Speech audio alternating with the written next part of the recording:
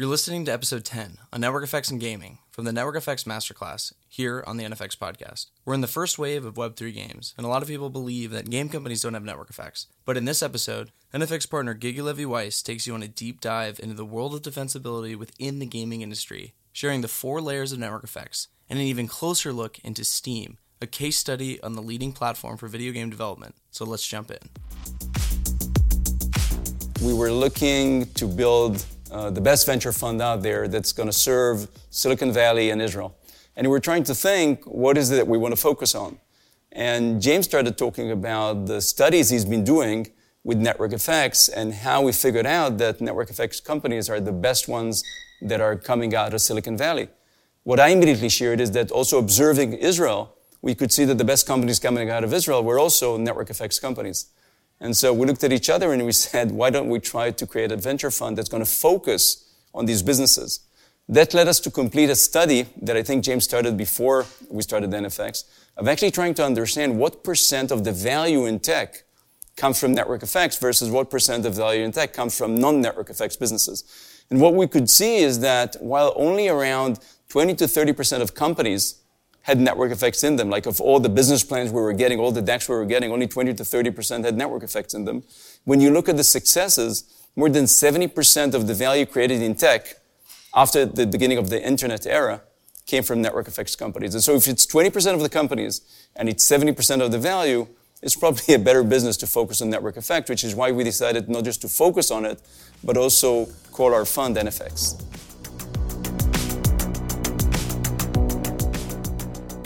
One of the things that people often mistake is thinking that game companies don't have network effects. What people think is that a game is a game and you play it and that's about it, and it's really not about network effects, and it couldn't be farther from truth.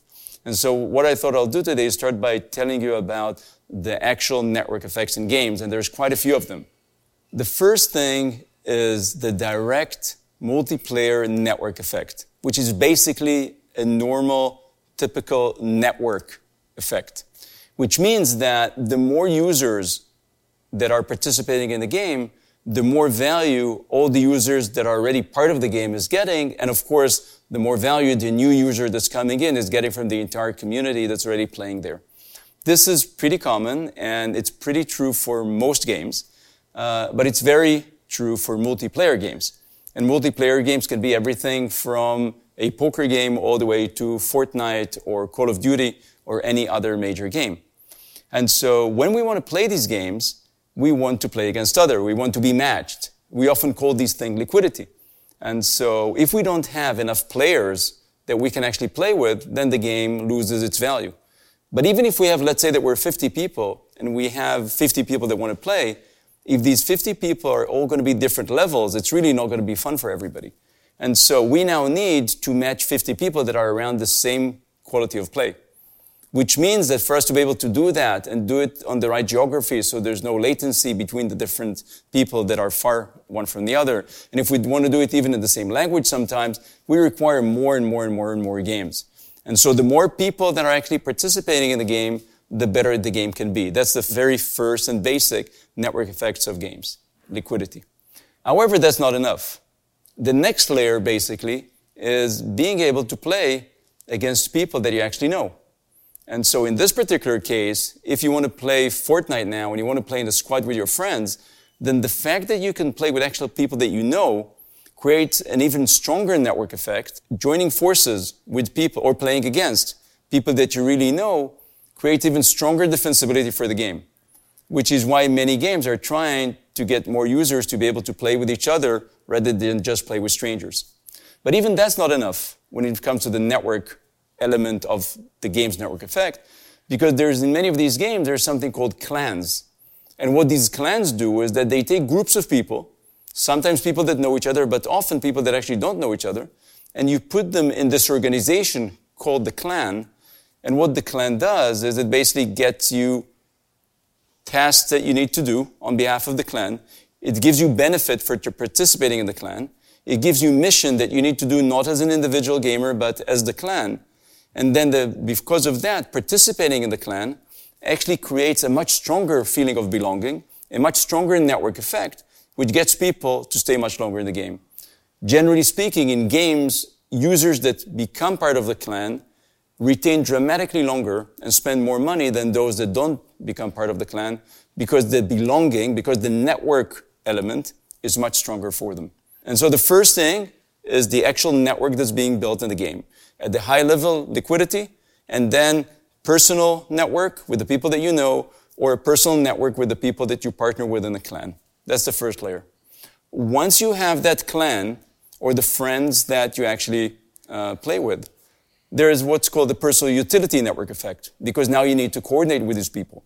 You need to coordinate when you're going to play, you need to coordinate when you're going to strike, you need to coordinate what you're going to do. And so suddenly we have now a messenger inside the game. We have now tools to actually communicate with each other over voice, over video, over text. These coordination elements are personal utility network effect. They're very similar to a Facebook Messenger or a WhatsApp that are personal utility. And basically, the more you use the personal utility, the stronger and more defensible the game becomes, because you're now dependent on the game for that communication. And so layer number one is the network. Layer number two is the personal utility. But even that's not enough. The next thing we have in games, we have a marketplace. And marketplaces are basically at two different layers. The first and basic layer, which we're going to talk about a bit later, is the actual App Store network effect, which is the place where you find games, where you discover games. And that exists on the iOS platform, that exists on Google. It's called Google Play and Android. It's called Steam, and we're going to talk about Steam a bit later. And this is the first layer of marketplace in games. But the second layer is a marketplace that's dedicated for every game. In this marketplace, what's generally happening is that people can actually exchange things, like their virtual goods, or skins, or anything that they acquired or won in the game. That element of trading and marketplace basically makes the game much better for them, and of course, increases the defensibility of the game. It's very interesting to say that basically what we've saw in Web3 gaming over the last couple of years is the enhancement of that marketplace element as what the NFTs do. They allow people to actually trade their virtual goods of the game, not just within the game, but anywhere they want. And so basically creating a more global marketplace that enhances the value that you can get out of your game goods. The last network effect of games is the bandwagon effect that we all see when we ask kids what game they want to play. And so, like any other bandwagon network effect, what's happening is that as people start playing a game, beyond all the core network effect that we discussed, the next thing that happens is that people start talking about playing the game. And so you hear from your friend that this is the game they play. You hear from your friend that this is the coolest thing that's happening there right now. You hear from your friend that this is better than other games, and then you jump in.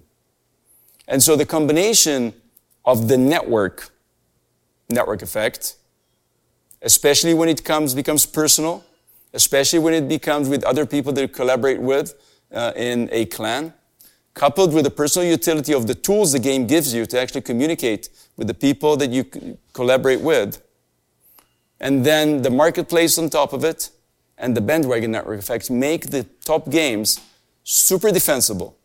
And I think that what people generally miss is that many of these top games have not been around for a month or two, or even half a year.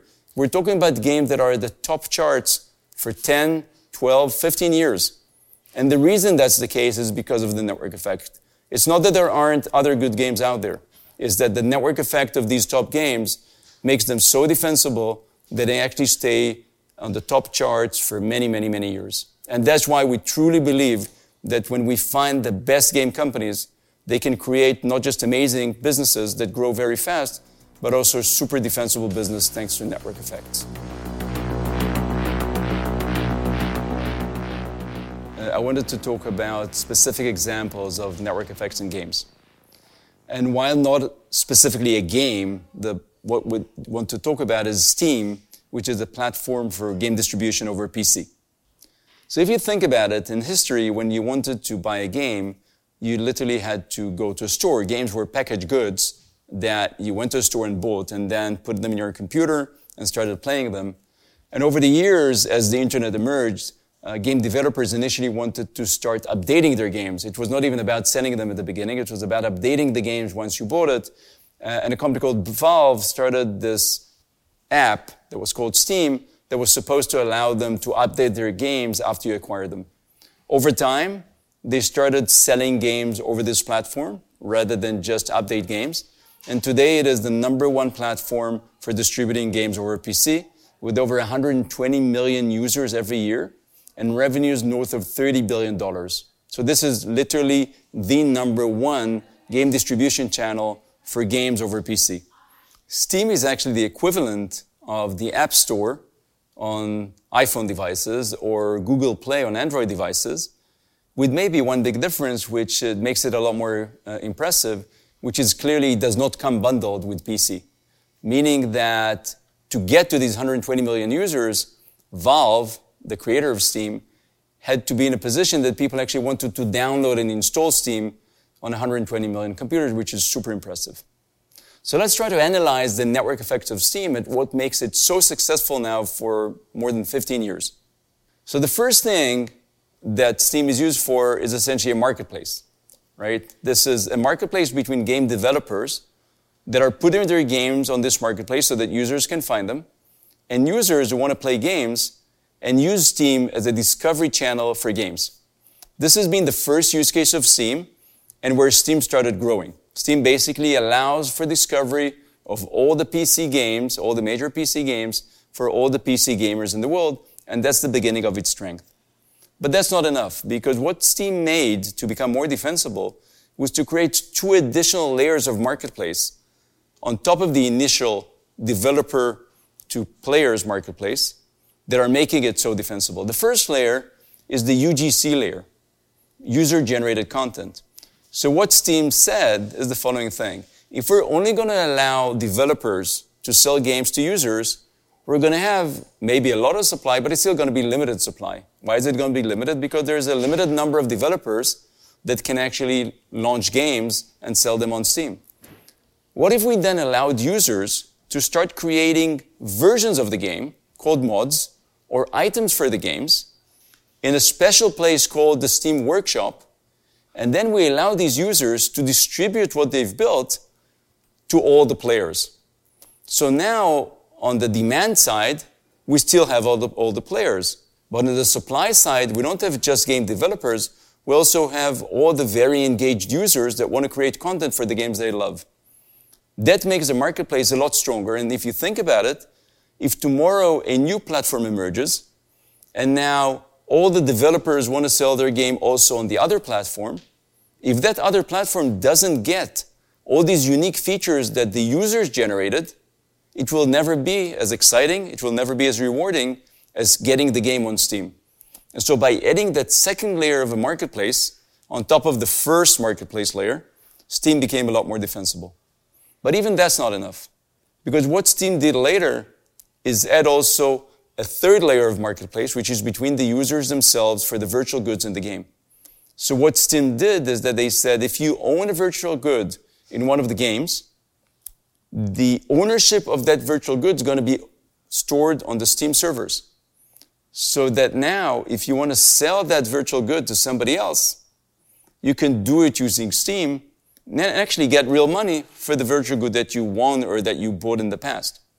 Again, if you think about what's going to happen when a new marketplace emerges maybe to sell the same games, if you now can't move your virtual goods that are stored on the Steam servers into that other marketplace, why would you ever want to use the game, consume the game on that other marketplace? And so basically by adding 2 additional layers, user-generated content layer and a marketplace layer for virtual goods, Steam took advantage of the strongest marketplace network effects defensibility they could get to make sure that even when a new marketplace emerges, it's not going to be really beneficial for the users to get their game in another marketplace. But that's not enough. Because one of the things that Steam gave the game developers is the entire layer of identity. So rather than you having to create your identity in every game you play from scratch, you have your Steam identity.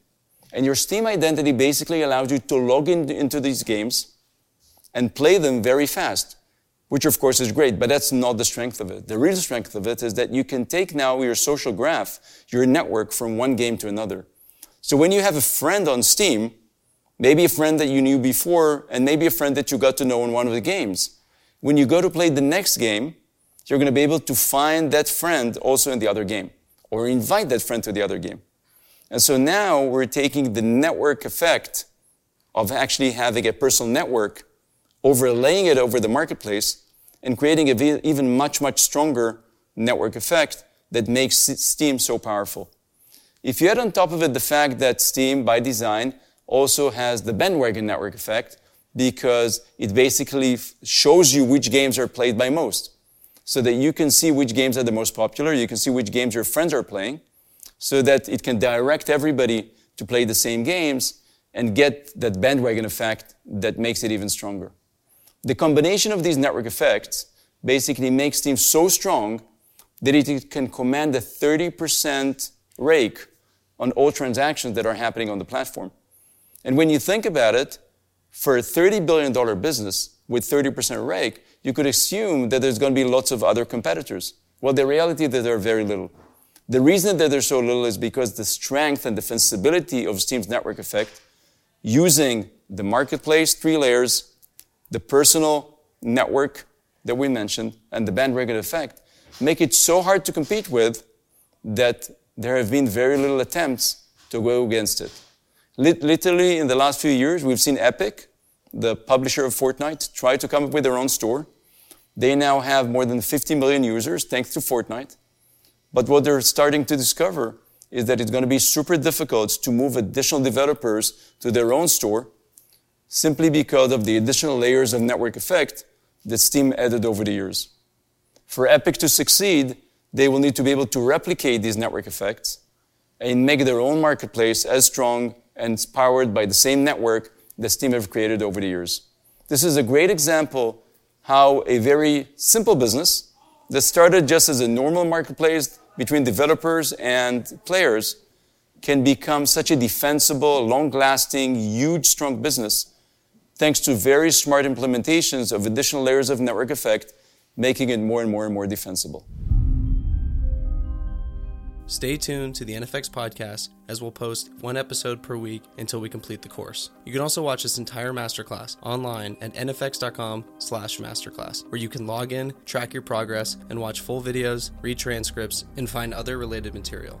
Thanks for listening to the NFX podcast.